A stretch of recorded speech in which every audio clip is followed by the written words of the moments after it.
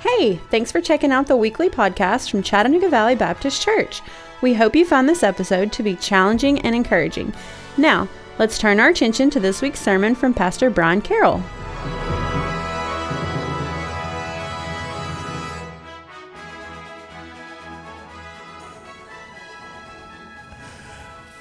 So let's all take a moment, look around, check on your neighbor, okay? Make sure they're all right, make sure they're awake, because this is probably not the best day for you to fall asleep in church, because we're going to talk about you if you do. So today is the day that if they're sleeping, just raise your hand, say, Pastor, I got a snoozer right here. Okay, and then we're going to turn the camera and we're going to show them, okay, just because this is the day. You've been warned and you're prepared. So if you were up late last night, this clip goes on, it's long, but by the end, he's doing this by the end of the clip. So if you need to do that, go ahead, but you've been warned. And so don't think if you're in the balcony that you're safe, because we can see you up there too. So, and I'm just going to warn you, if you fall asleep up there, you're taking your own set of risks. If you've been in church any length of time, then you know how awkward it is either to be the one or perhaps be next to the one who has fallen asleep in the church. It always starts when we ask you to sit still too long, right?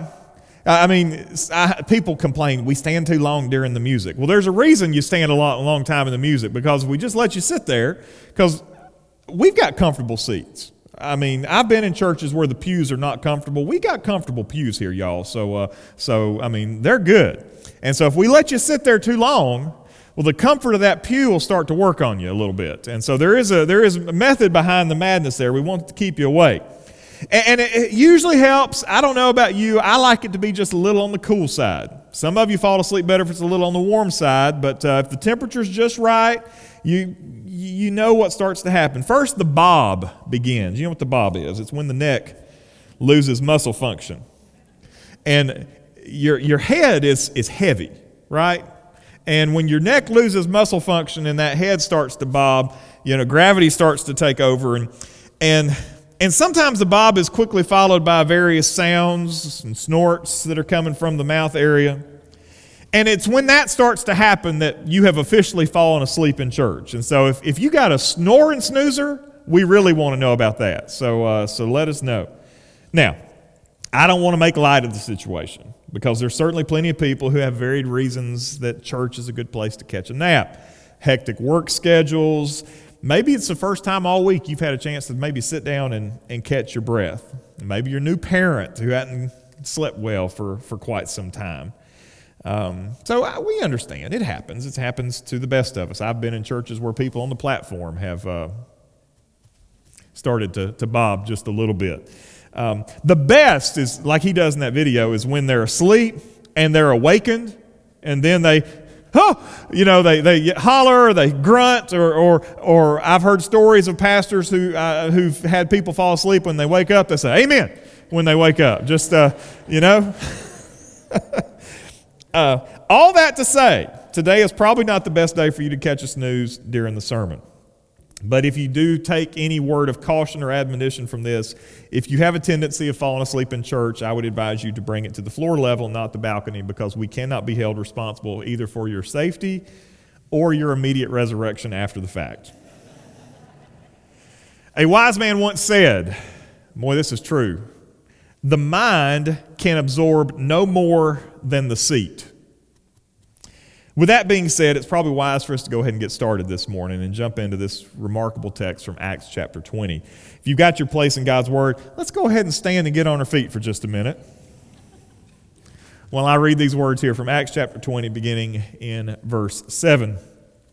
On the first day of the week, when we were gathered together to break bread, Paul talked with them, intending to depart on the next day, and he prolonged his speech until midnight. I'm already tired. There were many lamps in the upper room where we were gathered, and a young man named Eutychus, sitting at the window, sank into a deep, deep sleep as Paul talked still longer. He was overcome by sleep, and when he fell down from the third-story window, and he was taken up dead. But Paul went down, bent over him, taking him in his arms, said, "Do not be alarmed, for his life is in him." And when Paul had gone up, and had broken bread and eaten, he conversed with them a long while until daybreak, and so departed. And they took the youth away alive, and were not a little comforted. Father, I thank you for this story. I thank you for Eutychus, Lord, the first guy to fall asleep. But God, thank you for Paul being there and you using Paul to raise this young man from the dead. God, I pray that you will help us to stay awake, not just physically, but Lord, spiritually as well. We ask these things in Jesus' name. Amen. Thank you. Be seated.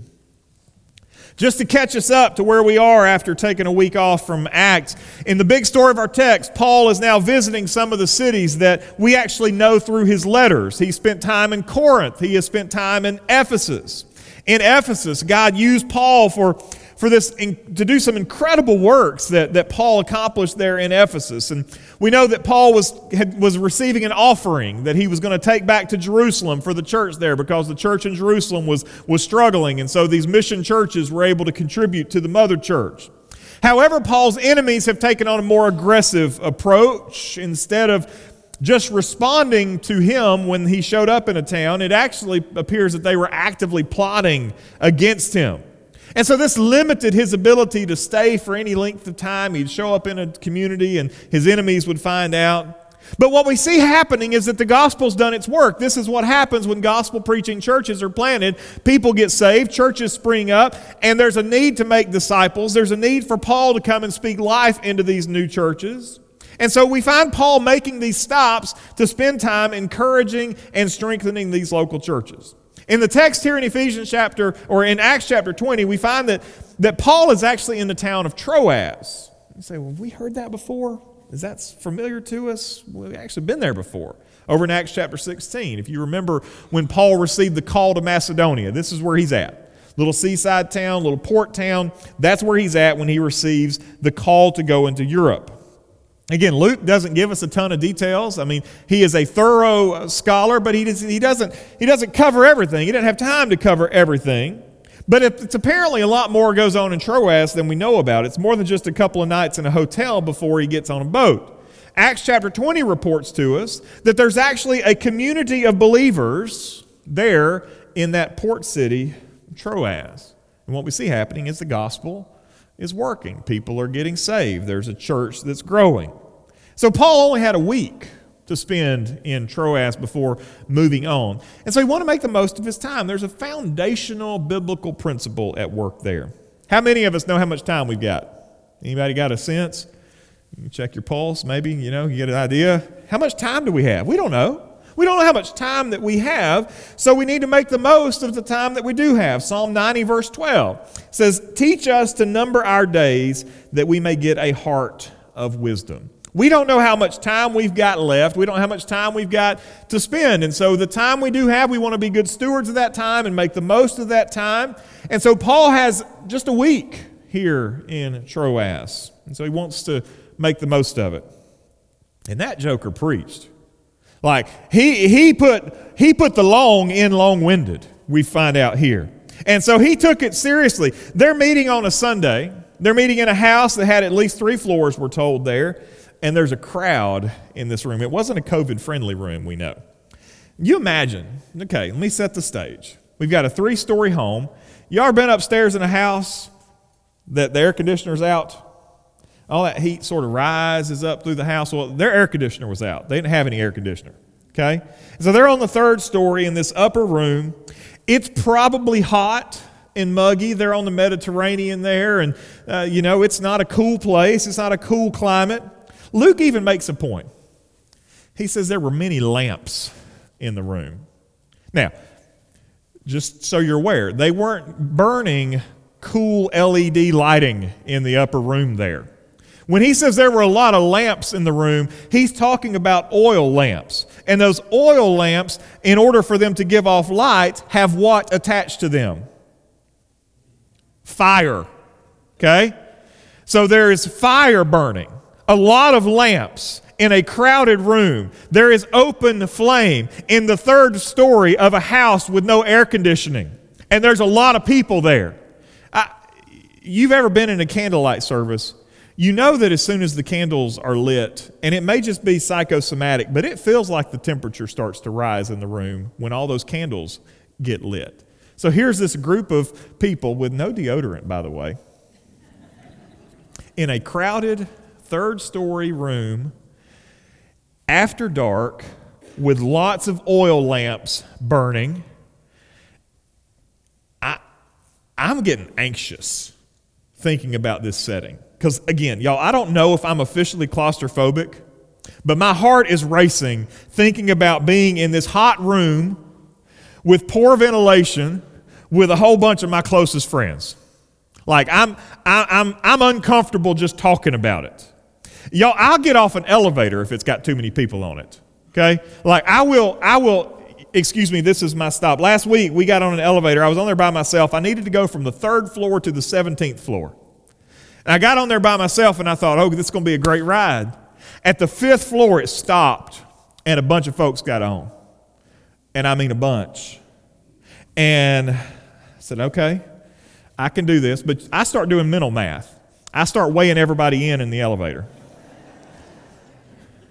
And I start looking at that placard above the buttons that says what the maximum is. And I'm thinking, okay, we got to, we're getting close, but we're all right. And so all these people got on. I'm doing the mental math of what the weight limit is and how much these folks weigh. They've been eating at a buffet all week, so I know they're probably a little heavier than what I think. I didn't bail. We got one floor, and somebody else tried to get on. And I said, you can take my spot, and I got off and I hit the stairs because it was more than I could handle. So me and Eutychus, he is my brother in suffering right here. I'm getting Eutychus. If I'm in that room, crowded full of hot, sweaty, nasty people on the 3rd floor with all the heat rising, it's full of burning oil lamps, I'm in there, I am looking for the only source of fresh air that is available, and there is a window. And so y'all want to get close to the Apostle Paul, I'm going to get over here by the window. And so Eutychus manages to find that sacred place right there on the windowsill. He found the only fresh air that was coming into the room, and he was taking in as much of it as he could. But he wanted to hear Paul because the Apostle Paul is preaching, right? I mean, you want to hear that. If Billy Graham came back from the dead and stood at the pulpit, you don't care how full the room is, you'd want to hear what Billy Graham has to say. You'd stand out in the foyer, you'd stand on the sidewalk, you would want to be close to hear what Billy Graham has to say. People wanted to hear what Paul said. They wanted to benefit from his instruction. So Eutychus wasn't a terrible Christian. He just wanted to hear what Paul had to say. He wanted to benefit from that instruction. So Paul spoke. And Paul spoke. And Paul spoke. Midnight rolled around. And Paul still had more to say. Maybe Eutychus by this time is like, in the video, holding his eyeballs open. But between the fresh air of the night and the Apostle Paul's lengthy sermon, the young man succumbed to the heaviness of his eyelids. And in doing so, we're told that he fell from his perch on the windowsill and landed on the ground below, undoubtedly suffering some sort of catastrophic neck injury or head injury. There was no doubt that he was dead. After all, Luke was a doctor. If anybody could pronounce him, Luke. And Luke was there. He said we. There were lots of lamps where we were. So Luke's able to pronounce this man. He knows he's dead. There's no question there. However, Paul rushes down. He takes Eutychus in his arms. And I love that Paul doesn't do any kind of Benny Hinn style miracle, slap him on the forehead, be healed, and walk. He just puts his arms around him and says, his life's still in him. And through the power of God, funneling through the Apostle Paul, Eutychus is raised from the dead. Man, that story told. People told that story, right? I mean, people were sharing that. What do you do after experiencing such an event? Right? Paul's teaching. You're in a crowded room. Man falls and dies. He's now resurrected. Man, you go out for pancakes or something, right? Waffle House is open. You go celebrate this. What'd they do? They went back to that crowded upper room, and Paul kept preaching for another 5-6 hours. Kept preaching. And everybody was encouraged, and everybody was challenged. They shared communion. They break bread together. And then Paul taught some more. I don't know all the details of that night there in Troas, but it's probably a pretty good bet that, one, I bet nobody else fell asleep that night. I guarantee you nobody else fell asleep that night. And I bet nobody else sat in the windows there in the upper room either that night at Troas. It's a powerful story, but I think there's two ways to look at it today. And I want to look at both those ways from a different perspective. The first way I want to look at this is just from a very literal approach to the text. As we get ready for Easter, the resurrection day that we celebrate this every year this time, the story of Eutychus is a very powerful, very clear reminder that God has the ultimate power over death. Now, we don't know why God allowed Eutychus to be raised from the dead, right? We don't know because there were some men that were raised from the dead, but then there were some that weren't. You think like Stephen when he was martyred. Of all the people why was Stephen not resurrected? Why didn't they go in there after Stephen was stoned? Why didn't somebody go in there and lay their hands on Stephen's body and say, hey, his life's still in him, and then Stephen could live to preach some more? Why didn't Stephen rise from the dead? But this young man Eutychus did. We don't know anything special about it. In fact, he's never mentioned again. We don't know that he becomes a great preacher. We don't know anything about him. But for reasons known only to God, Eutychus was spared. But understand this. In the history of our faith, there have been very few people who have been risen from the dead, right? We open our Bibles and it's a pretty small club. We think of Lazarus, we think of like Jairus' daughter, we think of Eutychus. It's a real small club of people who've been resurrected. It is true that is a very small group of people, and it is true that it is the virtually universal experience of humanity that everybody's going to do what? Die. And pay taxes. Don't forget it's coming up, right?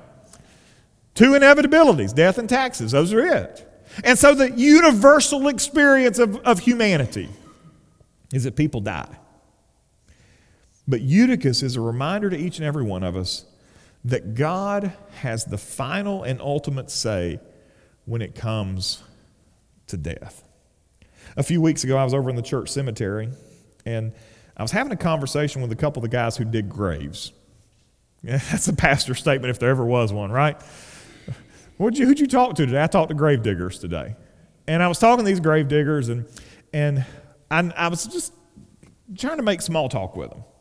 And one of the guys was talking about that what they do for a living, that what they put in the ground doesn't count because what's important has gone on to be with the Lord. And I said, you know what? I said, I want to challenge you on that a little bit. He said, what, are you saying that what we do with the body matters? Well, I think it absolutely matters because we're Christians, right? We believe that when that body's finished, it's not to be discarded and never thought of again because what's going to happen one day to that body? It'll be resurrected. We believe that. That is our blessed hope as Christians. The cemeteries are going to be hopping on Resurrection Day when the bodies are brought forth from the grave and they're reunited with the souls who've gone on to be with the Lord. And so the body matters. The body is important.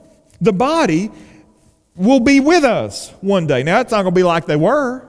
It's not going to be riddled with all the problems that they're riddled with now. It's certainly not going to be dead. It's going to be a perfect resurrection body. Paul says that Jesus has already shown us what that resurrection bodies look like.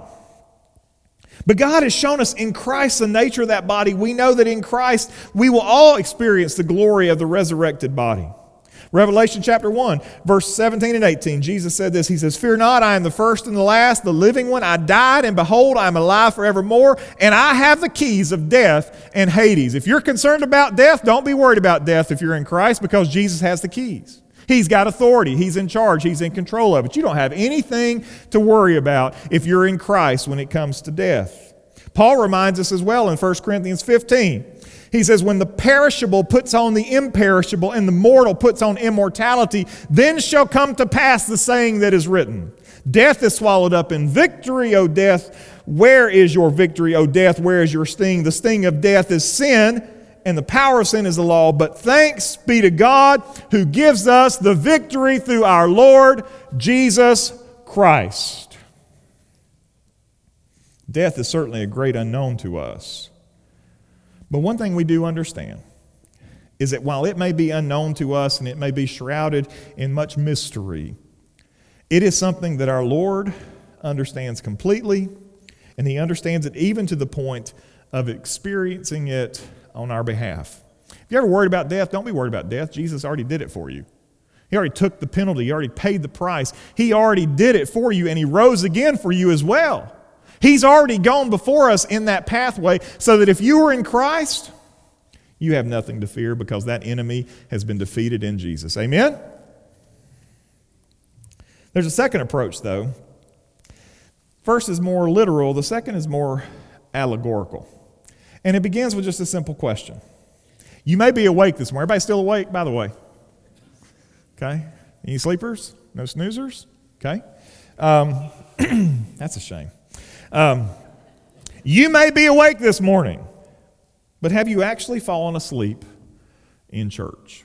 Not historically, like I did last week, because, man, that youth pastor, buddy.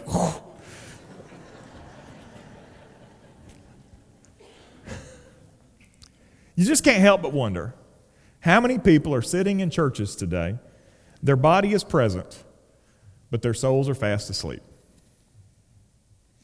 You know, there's really three types of people who sleep in church. The first type are those who've never been awake. Some of you have been in this room a long time, but you've been fast asleep your whole life. In some sense, you might say you've even been sleepwalking. You've gone through the motions, but it's really never meant more to you than a bunch of religious activity. Y'all ever heard, anybody got kids that sleepwalk? We got one. And he fever walks. So when he's sick and he's got a fever and he goes to bed and you know, your parents, you give him that ibuprofen before bed or that Tylenol and man, that fever breaks. Well, we know when my kid no longer has a fever because that's when he starts to roam. And it's always entertaining. It's never happened in a way that I could have recorded it because I think that's something that I could use against him later in life. But it is always an adventure. Thankfully, we've never had the stories of peeing in the closet or anything like that. I mean, we've not had those sort of things. But it's always these vibrant interactions that are completely out of context and never make sense. If you've ever been around that person, then you know. And you know one thing about sleepwalkers is that they do appear normal. They got a look, though, kind of got crazy eyes going on. But they got that look. They look normal, but you know that there's still something kind of missing. Here's the reality, folks. There's a lot of people who look normal. They spent their lives going to church, singing the songs, hanging out with Christians, but who are going to miss the mark because they're still asleep. They never woke up. Maybe you're one of these people. You derive comfort from being around Christian people. Maybe the biblical worldview bolsters your political opinion. But if you're honest, deep down inside right now, you know you're missing something. And I would tell you that something you're missing is Jesus. It might be startling to you today to think about it like that. But what happens when you wake a sleepwalker? Sleepwalkers are never awakened calm and collected and cool and rational. They never say, oh, I must have been sleepwalking. Let me go back to bed. You wake a sleepwalker up and they're startled. What am I doing? How did I get here? What's happened in my life to bring me to this point? It's a startling reality. But in their delirium, they thought they had everything under control. But really, that sleepwalker was just under the impulses of their subconscious. You wake a sleepwalker, they're startled, but ultimately you know it's for their own good because sleepwalking is not a safe activity. They say, don't ever wake a sleepwalker. Well, I'm going to wake you up because I don't want you leaving my house or falling down the stairs or something like that. I'm going to wake you up and send you back to bed because it's for your best. If you are in that condition of still being asleep, you need to be awakened today to the power of Jesus in your life. A second reason people sleep in church is because they're living in a compromised state. Now, we in the South, we call that backslidden, right? You know what backslidden means. That means that you were here and then you slid back. And the Bible calls that besetting sin. That sort of sin that controls you. You might think that you're controlling it, but ultimately it's controlling you. We've all been there, but some of us may be there now. On the outside, everything looks fine. On the inside, you're really not concerned all that much about the things of God. I think of somebody like Samson. Samson's one of those great examples of somebody who started strong, but over the course of time let sin into his life, and that sin began to lull him into a spiritual slumber. Started off strong. You might even say he ended well, but that middle part, well, his sin got the best of him. He literally fell asleep. While he was sleeping in Delilah's lap, she cut his hair. Judges chapter 16, verse 20 says, and Delilah said, the Philistines are upon you, Samson. And he awoke from his sleep and said, I will go out as at other times and shake myself free. But he did not know that the Lord had left him. That's the problem with besetting sin. It desensitizes us. It causes us to presume upon the grace of God. So if you find the joy of your salvation has been diminished, it might just be that you've allowed sin to lull you into a very dangerous nap. There's a third group that sleep in church. Those who are bored. There's an old maxim, familiarity breeds contempt. The idea actually traces its back all the way to the 1300s with Geoffrey Chaucer. We use the phrase as an excuse for many things, right? I mean, I hear couples talk about when they go through a divorce, they lean on this idea as a way to justify their split. As I've got to know the person, I just don't love them like I used to. We think that as we grow comfortable with a relationship, that relationship works itself out over time, and we grow so familiar with the object of that relationship that we simply grow bored with that relationship. Let me say this. Jesus is a lot of things, but Jesus is not boring. Jesus may be a lot of things, but Jesus is certainly not boring. And I would offer a caution to each and every single one of us here. Jesus may not be boring, but we can't always say the same thing about church or about His people. What are some ways that we make church boring, particularly to the next generation? Because we're losing the next generation, right? I mean, statistics tell us when they turn 20, if they get that far, they're gone. Look around the room. It's not hard to see. We lose them. How do we make church boring? We make church boring when we teach Bible content without offering meaningful application or apologetics. We don't teach them how to think. We teach them what to think. And by not teaching them how to think about the Bible, we actually are endangering them when they become adults. When we teach and preach, we ought to be looking for the so what of the text. Why does it matter? We make church boring when we treat worship as a show to be watched rather than an action in which we participate. Where do kids learn to worship? Well, we send them to children's church, and Miss Samantha takes them upstairs, and Miss Samantha teaches them how to worship. That's where children learn how to worship. If that's your thoughts, I would push back on you some, because children learn how to worship by watching you, not by watching Miss Samantha. Children learn how to worship by singing the songs of the faith, not the kids' songs that they sing in children's worship. That's where children learn how to worship. I'm not saying that there's not a place for children's worship, but I am saying that there is a place for children in worship. I can't tell you what a blessing it was today to see those three young ladies in that choir. And y'all might have been listening to the special. I was watching those three young ladies sing when we were doing just congregational worship, because they were singing and they were smiling. Did you tell them to smile? Good. I'm glad. They just smiled on their own. They were happy to be in that place leading in worship. If you didn't watch those three little girls singing, you're walking away today worse off than you would have been if you'd watched those three little girls leading in worship today. Okay? Children learn to worship by watching their parents worship. And men, don't ever forget this. Paul gave very clear instructions that he wants men everywhere to lift up holy hands in prayer. That's a biblical word.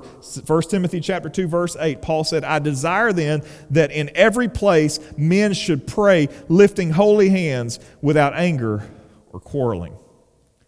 That is a position of worship that Paul says is appropriate for a man of God. That's how Paul says it's okay to work. That's not Pentecostal or charismatic. It's biblical for people to raise their hands. That's how Paul says is appropriate for us. Too many of us have this posture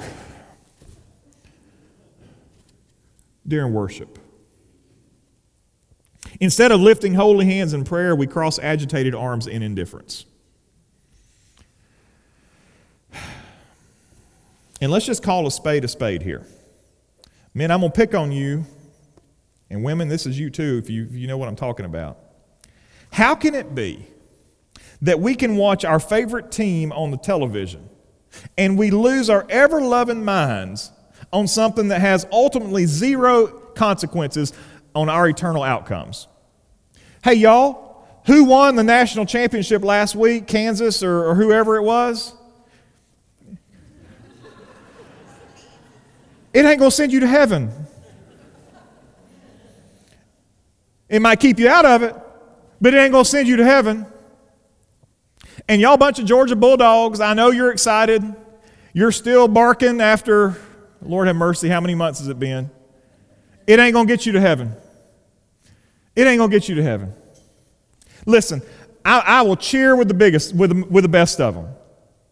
But it has got to be it's got to hurt the Lord's heart to watch His people lose their minds on televised sports and come to church with God's people.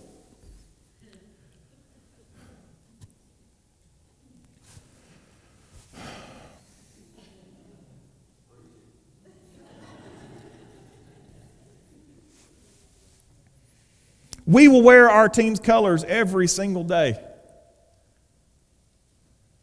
We were on vacation last week. A man I didn't know walked past another man that I didn't know. And the first man that I didn't know had on something that had something crimson on it. And the other man that I didn't know looked at that man that he didn't know that I didn't know either of them. And he looked at that man that I didn't know and he said, "Roll Tide." And the man looked back at him and said, "Roll Tide." I was like, they're communicating with each other.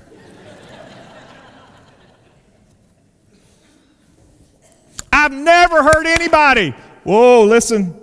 I've never heard anybody outside of this room look at a stranger and say, "Christ is risen," to the reply, "He is risen indeed."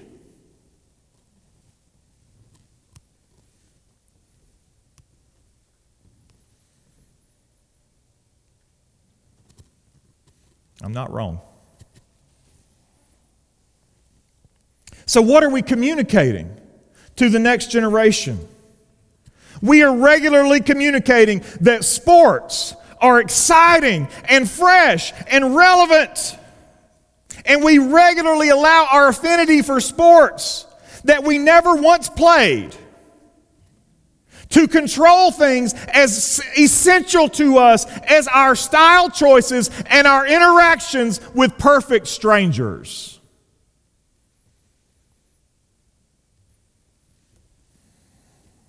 I'm not suggesting that there's anything wrong with having an affinity for teams and sports. I am not suggesting that it's appropriate for you to come dump Gatorade over the pastor when he completes a dunk in the baptistry.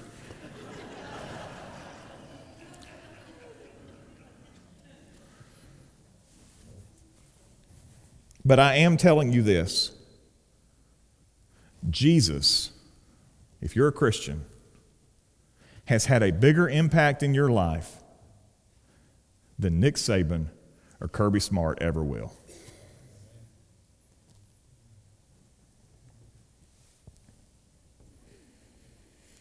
And if you think for a second that Go Dogs or Go Gators or Roll Tide or War Eagle, Go Tigers, whatever Auburn fans are, is a greater and more pertinent word then he is risen, then you have a problem. So our kids see mom and dad lose their ever-loving minds in front of a television screen, but they treat the things of God as if they can't wait to move on to something more important. It shouldn't surprise us when our kids get bored in church.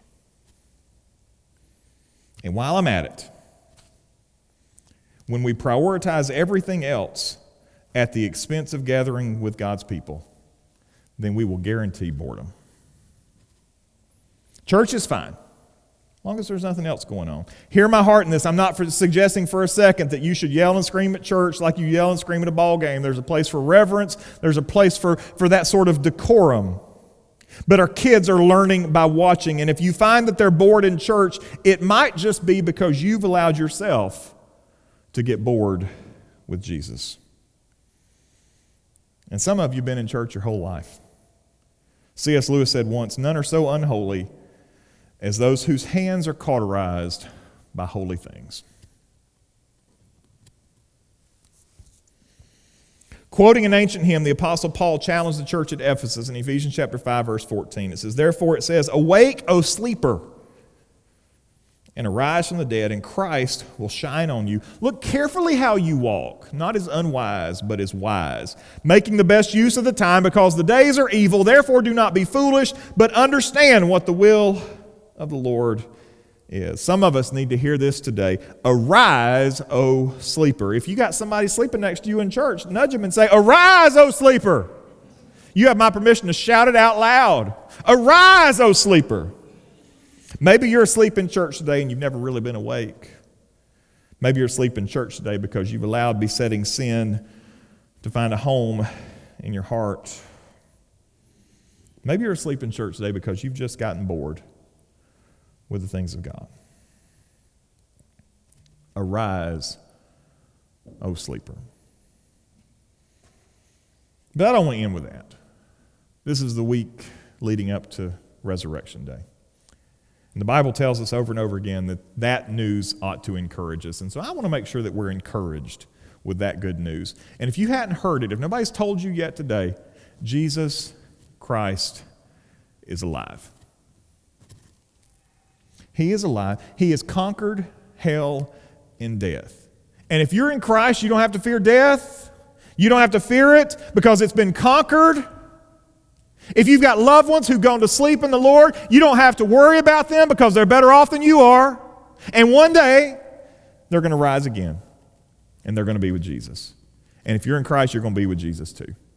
So I encourage you with that. That's good news. That's a good word for us. And it's the most exciting thing that we can talk about this week. It's more exciting than basketball. I know opening day for baseball was last week. I know all those things. But Jesus Christ, the risen Savior, is more exciting than any of those things. And you take that to the bank. Would you pray with me, please? I thank you for your word, for the good news of Jesus. Thank you for Eutychus, the first man to fall asleep in church. Definitely not the last. He's in good company. But I think he tells a bigger story. He tells us the story of the fact that you have control and reign and rule over death. But he reminds us so powerfully of what it means to fall asleep. And so may we heed what Paul sung in the book of Ephesians, "Arise, O sleeper." And so, Lord, if we find ourselves sleeping today because we've never been awake, may we meet Jesus today, the risen Savior. May we find him taking our sins from us and saving us today. Maybe we've got besetting sin in our life that we've allowed us to lull us into a slumber. And today we need to repent. Or maybe we're just bored.